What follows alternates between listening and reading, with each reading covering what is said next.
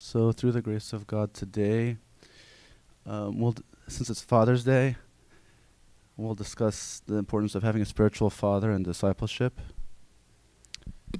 In the name of the Father, the Son, and the Holy Spirit, one God, amen. So there's going to be four kind of main points that we'll discuss. So we'll discuss the meaning of being a disciple and why it's important. The second part is we'll see a couple examples and sayings of the early church fathers on discipleship. The third point will be to discuss practical tidbits when dealing with a spiritual father. And the last part will be we'll discuss briefly what discipleship is not. So first, discuss the meaning of being a disciple and why it's important. So who are called to be disciples? Everyone. Yes. Yes, that's right. Everyone, we're all called to be disciples of Christ. So the Lord, for the Great Commission, He told the disciples, "Go therefore and make disciples of all nations." So to be a disciple of Christ is not a calling just for, priests or monks or clergy or servants, but the calling is for all peoples and all ages, and we're all called to be disciples of Christ. And so we have to come to appreciate, I think, especially in our church, as established by God, by Christ, that in order to be a disciple of Christ, one of the best ways to do that is to become a disciple of somebody has more experience than we do and has more wisdom than we do, in order to become a disciple of Christ. So we read in John 8:31, "Thus the Lord said to His disciples, 'If you abide in my word, you are my disciples indeed.'" So to abide means to stay or to remain. So He says, if you stay or remain in my word, you are my disciples indeed. And so to be a disciple means to be a learner or a pupil or a person being trained.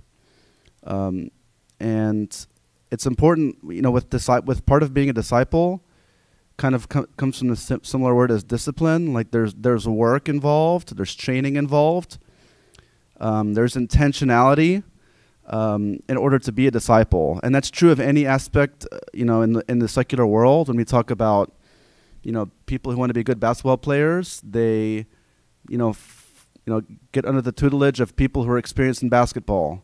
Or if people want to be a good tennis player, they go to a school under this person who's known to be, who has won many championships in the past. The same is true in business. If you want to be a good businessman, you surround yourself by people who have proven themselves to be good businessmen, and you learn their approach, and you take advantage of their experience because you've seen their success in this area, and then that's the model for you to grow. The same is true in the spiritual life. And this is really crucial because, when we talk about being a disciple, this is a sense of continuous growing, because He says, "Abide in my word." Abide, stay or remain in His word. There's a sense of permanence, a sense of remaining in the continuous state of growth. There's not a time any of us should be able to say, "Okay, I've grown to a certain spiritual level, and now I can go on my own and do it." No, we should always be abiding in God's word, and always have this sense have a spirit of discipleship, always a spirit of always wanting to learn and always wanting to grow, to be conformed more to the image of God. So there's 2 points on beginning of discipleship. So first, we have to count the cost, because there's a cost involved with being a disciple of God, with disciple of Christ. It says, Luke 14:27, "And whoever does not bear his cross and come after me cannot be my disciple." So Christ says, there are many things that Christ says to say, if you do not do this, you cannot be my disciple. If you do not die your father and mother, even your own life, you cannot be my disciple. They will know you are my disciples by your love. And here's one. He says, if you do not bear your cross and come after me, you cannot be my disciple. The cross, I mean, when you read this, what do you think? What comes to mind? What does this mean to us? Because we may not have a physical cross. Most of us almost certainly will not have a physical cross to bear with two beams of wood. But when we see this, whoever does not bear his cross and come after me cannot be my disciple. What does that mean for us today? What does it mean to bear our cross? There are many answers.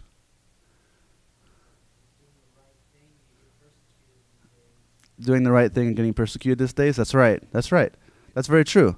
When we're bearing the reproach of doing the right thing, and like when we read in Matthew, he said, Christ says, "Blessed are you when you are persecuted for righteousness' sake, for yours is the kingdom of heaven." And that's exactly right. Any other examples?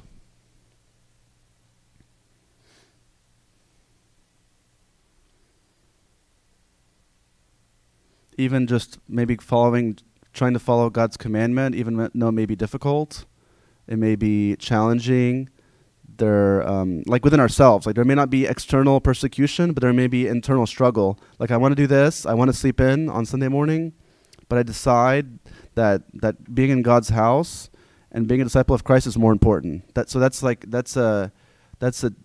death of the will, so to speak. That's putting God above myself. That's putting death to my will, and my passion and my desire of being lazy. So there's many examples of crosses that we bear every day. Even just an example, of bearing a cross is maybe even just a simple thing of somebody cuts you off on the freeway, you say a prayer for them instead of getting angry with them. Even though your desire is to get angry and honk the horn and have road rage, like even just simple small things, so where we follow God's commandment contrary to our will and what we want, and that is just a small example of a cross. The second point of beginning discipleship is we have to have this really very humble view of ourselves. We have to acknowledge our weakness. We have to acknowledge our limitations and our ignorance. And like personally, so what I do in my job, I look at I work in a laboratory and I look at skin samples I look at skin samples. So dermatologists, they send me skin samples, and I look at them, and I say if they're cancer or not, and if they're cancer, what kind of cancer. So in the very beginning of me working, I was terrified of reading cases because if I'm look at a sample without much experience, if I'm looking at something, I have to look at it with eyes of, is this something I know or is this something I don't know? And sometimes we don't. Sometimes I had to come up with I had to understand in myself that I don't know what I don't know. Does that make sense? Like there's some sense of ignorance. Like nobody knows anything about any subject. And if I get it wrong, I could potentially somebody could die. If I get it wrong, if I don't catch the cancer, then somebody could die from that. So it took a lot of time for me to develop experience and show people who are more experienced than I am, who've been doing it for decades, to be able to learn what I know and what I don't know. Because in the very beginning, I didn't even know what I did not know. But as time goes on, now I've been doing it for some years, now I can tell when I look at something whether I know it or I don't know it. It's much easier. But in the beginning, I didn't even know what I didn't know. Does that make sense? And so this spirit of discipleship and not knowing what I don't know, we should really keep that really in ourselves, because we don't know. It's very easy to overlook our weaknesses and to be biased, and overlook our ignorance and our limitations. And what's the first thing that Christ said in the Sermon on the Mount? He said, "Blessed are the poor in spirit, for theirs is the kingdom of heaven." So this being poor in spirit is realizing my poverty, my inability to seek God on my own, my complete lack of knowledge, and the utter desperate state that I'm in without God saving me, and with me drowning in my sins without him saving me. So this is the beginning, is knowing our humble state and knowing our poorness in spirit, that we have no virtues, we have no love, and this can only be remedied by God having mercy on me. And this is the beginning of the Sermon on the Mount. This is the beginning of Christ's ministry, and this is what he says. Blessed are the poor in spirit, for theirs is the kingdom of heaven. And this famous verse in Revelation 3, it's something that is always kind of a little scary. It says, because you say, so this is Christ saying, speaking to a church, the lukewarm church in the book of Revelation. He says, because you say, I am rich, have become wealthy, have need of nothing, and do not know that you are wretched, miserable, poor, blind, and naked. So it's this idea of not knowing myself, this ignorance, not knowing that I'm miserable, wretched, miserable, poor, and blind, and naked. And it's in that pride, and it's in that lie that I tell myself that I'm rich, I am wealthy, and I have need of nothing. And it's very easy, I think, for myself to think that, okay, I feel like I'm very strong in this one area, and then I say, okay, I'm a successful person because I'm strong in this one area, for example. But we have to realize that there are a lot of aspects of our lives, and it's very easy to put more importance on something that I'm good at and put less importance on something that I'm not good at. Does that make sense? And in that sense, I'm elevating myself and making myself feel that I'm accomplished and I'm successful because I'm elevating the things that I think are important, but I'm downgrading the things that I don't think are important. And that's true in a spiritual life. Somebody could say, well, I know all the canons in the church, and I know all the scripture readings, and I don't need to look at any, I don't even need to look at the screen. And they think that's the greatest thing. But if their heart is not praying to God when they're saying those words up there, then that's a huge problem. Because then how is that different than being a cassette tape or a CD or MP3 player or whatever, Like if there's no heart in it, then that's a huge deficiency, The same is true with if somebody who thinks they know the scripture so well. They know the scripture so well, and they think they've reached this higher spiritual state, but then they realize, well, am I really applying it? Or how is that translated into my life? And so it's very easy in ourselves to puff ourselves up, to think that we've accomplished something, but we really have accomplished nothing. And we'll discuss that later. But it's this true sense of humility and this true sense of, and when I say humility, this humility is not convincing ourselves that we're bad. It's not convincing ourselves that, it's not convincing ourselves of something that's not true. This is something that's true. Humility is acknowledging the truth of myself. It's not just convincing myself that I'm bad when I'm really good. It's really acknowledging that I am weak, and this is a truth. This is truth. Second part, so we're going to discuss some examples of sayings of early church fathers and modern fathers on discipleship. So we read St. Paul says, but you have carefully followed my doctrine, manner of life, purpose, and faith. So St. Paul says this to St. Timothy, very close to his martyrdom. I think this is St. Paul's last epistle that we have. So this shows how St. Timothy was really paying very close attention and was really a pupil of St. Paul. And St. Paul didn't say, and you have to keep in mind, St. Timothy at this time was a bishop. And so it's like, it's one bishop's, it's effectively one person saying to the bishop, like you have carefully followed my doctrine, manner of life, purpose, and faith. This is an intentionality. This was, he spent so much time going through all the missionary journeys, or several missionary journeys. St. Timothy was St. Paul. And we see how St. Timothy was very carefully learning from him. And this is the spirit of discipleship. When we try to learn, spend and take time carefully to learn from our spiritual mentors in order that we might grow in our love of God. And we also say, too, that St. Paul didn't say just, he didn't just baptize them and say, okay, just God will teach you everything. Like there was a sense of we have to be trained in discipleship. Discipleship is a training, and this is something that's intentional, and it's the same thing is true in the world. We don't just willy-nilly just grow and say, okay, I'm gonna be this really successful businessman. Like I said, we have to surround ourselves by people who have done this before, who know what they're doing, and we have to intentionally try to learn. And that's really a crucial aspect of discipleship. We also see St. Paul says, imitate me as I also imitate Christ. So when we're submitting ourselves to our spiritual father in discipleship, we're submitting ourselves to be their disciple in order to be a disciple of Christ. So he says, imitate me as I also imitate Christ. And that's a model for us. And he says, St. John says, he who says he abides in him ought to himself also walk as he walked. And this is a very, very, very convicting verse. He who says he abides in him ought to himself also walk as he walked. That's a really, really, really high calling.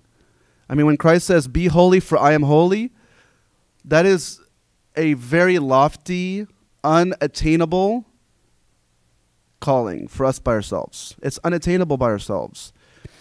Now, who of us can tell ourselves, oh, I can be a disciple of Christ and I could abide in him and I'll be able to walk as God walked on this earth? Because that's the calling. The calling is to walk as Christ walked on the church, in the world. Can we convince ourselves that we can do that by ourselves without any guidance? We're going to convince ourselves that we can walk as God walked on the earth without any guidance? That's just absurdity. So just some examples of discipleship and the spirit of discipleship. So St. Athanasius, the Apostolic, was a disciple of St. Anthony. When St.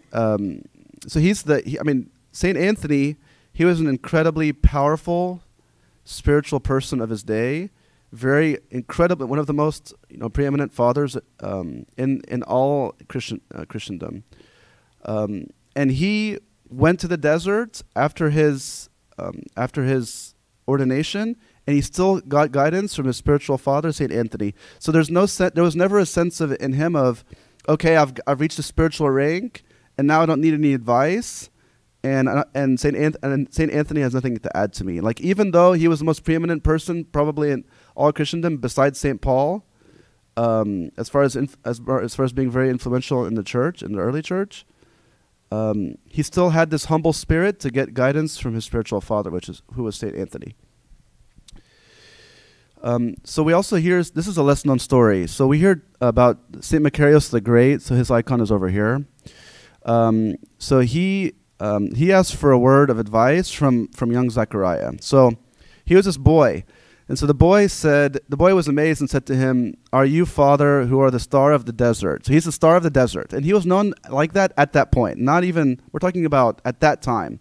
It's one thing to be known as a star like later on, after many, many years and many decades after the person has departed. But he was so influential in his life that he was considered the star of the desert, St. Macarius. And he said, "Are you, Father, who are the star of the desert and its light, asking me, a young boy, for help?" And St. Macarius replied humbly, "I trust, my son, in the Holy Spirit who is in you." Sorry, H is not capitalized. "Who is in you, that you have something which I need to know." So St. Macarius had such a humble spirit that he didn't say that, "Oh, I can't learn anything from this person or that person." He had a spirit of discipleship. This is the spirit of discipleship. That we're fertile ground from which we can get seeds of encouragement and seeds of an example that we can take and grow in ourselves. And we also see the same is true with St. Anthony. When we just mentioned St. Anthony, St. Anthony in the beginning of his monastic journey, they say that he went to different hermits in different places. And he said, he would learn different virtues from different ascetics. He'd learn humbleness here, and patience here, and some other virtue here. And they say that he was like a bee getting nectar from different flowers.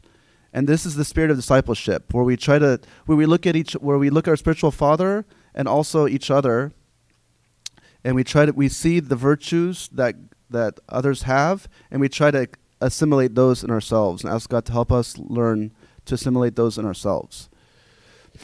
So this is the spirit of discipleship.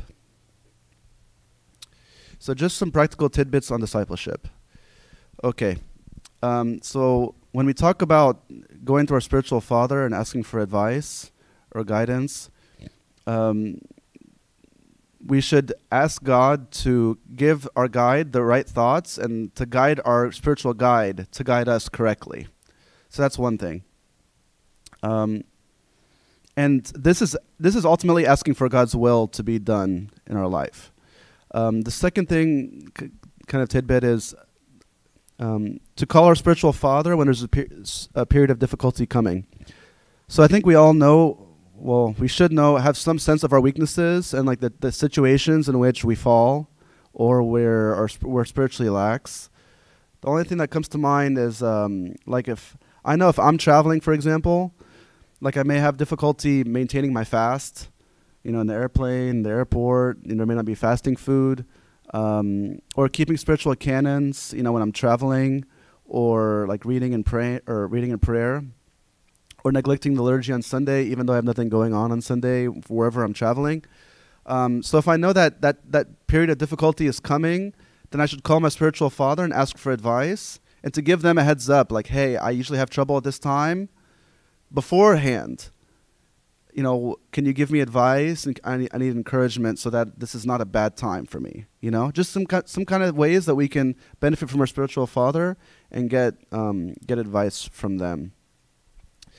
Some other tidbits when talking to our spiritual father or mother. So this is based on the book. This point here, discussing the positives, and I'll show the book in the end. But in the book, this priest says, it's important to tell when we're talking to our spiritual father, to tell our spiritual father the positive things that are happening. Well, one, we could be praising God. If it's something that's good, we could be praising God. We'll be praising God for something that's good, right? But if we're happy about something that we shouldn't be happy about, then that's a problem. Like for example, like I got my for an example would be like I got my way in something. Even though we may not consider it may not be as obvious to ourselves as I got my way, but in the end, it's I got my way. This is why I'm happy. Which is a wrong reason to be happy about something. And we see this with Christ. He says, after the limited commission, after Christ sent out the 72, and the 72 came back, he says, nevertheless, do not rejoice. And the disciples said, oh, well, we saw Satan falling like lightning from heaven, and the spirits are subject to us. And they were very happy about that. And this is Christ's response. Nevertheless, do not rejoice in this. So they were happy for the wrong reason. Nevertheless, do not rejoice in this, that the spirits are subject to you, but rather rejoice because your names are written in heaven. And this is a saying from this, it's called the Garden of the Monks. It's like a handbook of sayings of the early church fathers and mothers. It says, this is like a guidance for spiritual fathers. It says, if you find a young man climbing to heaven on the strength of his own fancies, pull him back down to earth. So we see like this young person who feels that they're climbing, they're growing so rapidly and they're doing it on their own strength. This will lead to pride. And then this is a very dangerous situation. And so the guidance is for the spiritual father to pull them back down to earth so that they'll be kept safe from pride. So we have to be very, very careful when we're discussing, when we're so, kind of feeling good about, like overly, I don't know how to say it, but we're feeling overly I don't want to misspeak, but there's a sense in which we have to be careful that we're not falling into pride because of any progress that we think we may be having. And that's why it's important, that's one very important reason to involve a spiritual father, so that we won't fall into the most grave of all the sins, which is pride. Another tidbit is, before talking to a spiritual father, be prepared to receive a word. And we see this when we say, stand up in the fear of God before the Holy Gospel. So when there's a sense of sobriety, and before we hear the Gospel, we should be very sober, because why? We should have the fear of God. Why? Because we will be judged for neglecting or ignoring God's word and not applying it. And we'll be judged more strictly if we hear it and we don't apply it. And so there's this sense of sobriety that we should have when we hear the gospel, and there's a sense of seriousness before we talk to our spiritual father. We should not, be at a parade or be wherever at a carnival and then say, oh, it's my time to confess. I'm going to go step away for like 3 seconds and come back. Like, there should be a sense of seriousness and sobriety and preparation and quieting myself before I talk to my spiritual father. And that point's kind of repeated. The ear is not the only means of learning, but the eye is too. So learning from our spiritual fathers, seeing their example and seeing their humility or whatever virtue that they have will be something that we can absorb and learn from. Another point too is discipleship can be through books. So, like for example, when we talk about back here, so this is a very recent example of two very influential people in our church, in which there was discipleship. So Pope Kyrillos discipled Pope Shenouda. He discipled Matthew the Poor. Pope Kyrillos discipled a few other very influential people in our church the last century. And all of them, or I think at least 3 or 4 of them, of these spiritual fathers, they read a lot, read extensively on St. Isaac the Syrian, which you could say is almost like a discipleship. So they were reading, I think Pope Kyrillos, for example, St. Isaac the Syrian, he's this monk from the 7th century or 8th century, and he has a huge book like this thick, 600 pages, on sayings on a spiritual life. And they say Pope Kyrillos, he would transcribe the book like 5 or 6 times by hand. And they say that even in his cell, I think it was in his cell, where he had sayings of St. Isaac, like, I'm not sure if it was engraved or written down on pieces of paper on the walls of his cell, because he saw how very powerful and how much truth there was in these sayings. So it was almost as if you could say that Pope Kyrillos was discipled by St. Isaac the Syrian, for example. So we can be discipled by books, but the thing is that we have to be very careful what books we read, because if we're reading a book from somebody who has wrong theological beliefs, then we're gonna inherit those incorrect theological beliefs. And one set of books that's fantastic, I think, just to learn, have the right perspective on many things in life, is Pope Shenouda's books. We have dozens and dozens and dozens of books from Pope Shenouda in English, and they're free online, and they're so simple to read. The language is very simple. The way the sentences are structured, very simple. The words are very simple. The books are not terribly long. The font is very big. It's free, and it's very profound. It's profound truth in these simple words, and we could learn so much from him, and become as one of his disciples when we read his books, and assimilate his mindset and assimilate his spirit when we read his books.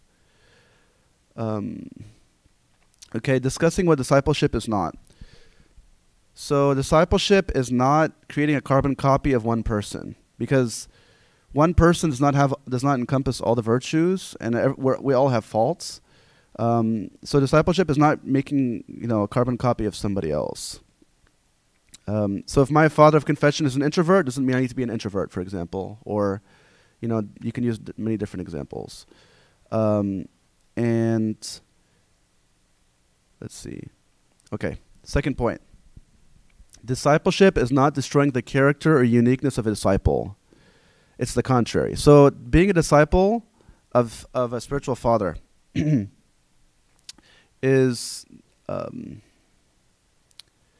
it doesn't mean that I lose my individuality. It's actually the contrary. It's allowing me to be the person who God has made me to be in Christ. So it allows me to be who I am in Christ without the sin. And we see this in St. Paul. He said, St. Paul, before he was a Christian, he was known for having a lot of zeal, and he was persecuting the church, and he says he He grew in his religion beyond all his contemporaries. And after his conversion, when he became a Christian, became a disciple of Christ, this zeal was still intact. So this zealous spirit, this fiery spirit that he had before he became a Christian, he was able to use it in the right way once he became a disciple of Christ. So discipleship is not a destroying of our character or uniqueness, but it's allowing us to be who God has made us to be in Christ. And we don't lose our individuality in that. The last point is we should not consider our spiritual father as merely a means of implementing our spiritual desires. So sometimes it's very easy to say, okay, Father, I'm gonna, well, I guess it's very easy to have some agenda when we talk to our spiritual father and say, oh, I have this great idea. I have this job, proposition. It's gonna allow me to, make so much more money, but it's gonna take, 20 hours more a week of my time. And then we try to sell this to our spiritual father, and we present it in a way that as we're like almost selling it to him to like get the approval or to get the blessing, when really we're not being really trying to get his advice or trying to get his his just effectively getting his advice from this, but really telling him our agenda. And that's not the right way of approaching it. We should really come to our spiritual father knowing our limitations and knowing our perspective is not always right. And this was actually a point I missed earlier, is that when we, really emphasize that we should not feel that we're the standard of right and wrong. Like in our society today, we always hear many times that the customer is always right, like in business. And this has led to the idea that, okay, well, from my perspective is going to be right, and I should accept it without, accept it as gospel. But really we should look at ourselves with some sense of scrutiny and not trust without discretion the things that we think and that come to mind, because oftentimes what we think is incorrect, and we should not just assume that just because something that came to mind is correct. So we should have some level of skepticism with our thoughts, if that makes sense. And that's something that we had when we had the Ark a couple months ago. We were talking from this, reading from this book on this Eastern Orthodox saint who was talking about raising children, and he said something that I thought was very profound. He said, "Teach your children to not trust their impulses. They should have some sense of, I don't know, I should ask." And that's something that we kind of appreciate as adults. Just because my son sees water, sees something, doesn't mean he should go run to it, right? There should be a sense of training our children of the need to ask before embarking on something that they're not sure about. Does that make sense? And that's something that we should also assimilate in ourselves, is that just because something is an impulse for us to do, we should look at ourselves with some scrutiny and some skepticism and asking if this is God's will or not. Just because it's something I desire doesn't mean it's something that's God's will. So these are the books that I used to prepare for this. The book on the right is pretty practical. It's from I think he's Orthodox. I mean, he's Orthodox, but I'm not sure. I think he's Coptic. This from Father Anthony Paul. It's very practical and it's very nice, very helpful way to approach our spiritual father and approach confession. And it's not terribly long, and the language is very simple. And there's a book on discipleship by Pope Shenouda. Any questions or comments?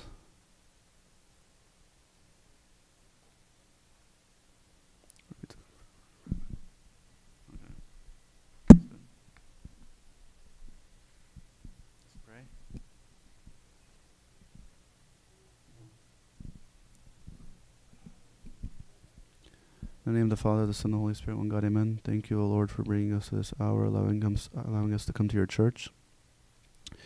Please, O Lord, allow us to assimilate the spirit of discipleship and the spirit of humility, and allow us to be molded by you, and allow us to be imbued with your grace and with your Holy Spirit, so that we might be conformed to your image. We might be with you forever in eternity.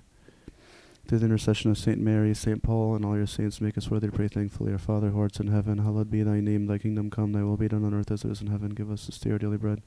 Forgive us our trespasses as we forgive those who trespass against us. Lead us not into temptation, but deliver us from the evil one. In Christ Jesus our Lord. For thine is the kingdom, the power, and the glory forever and ever. Amen.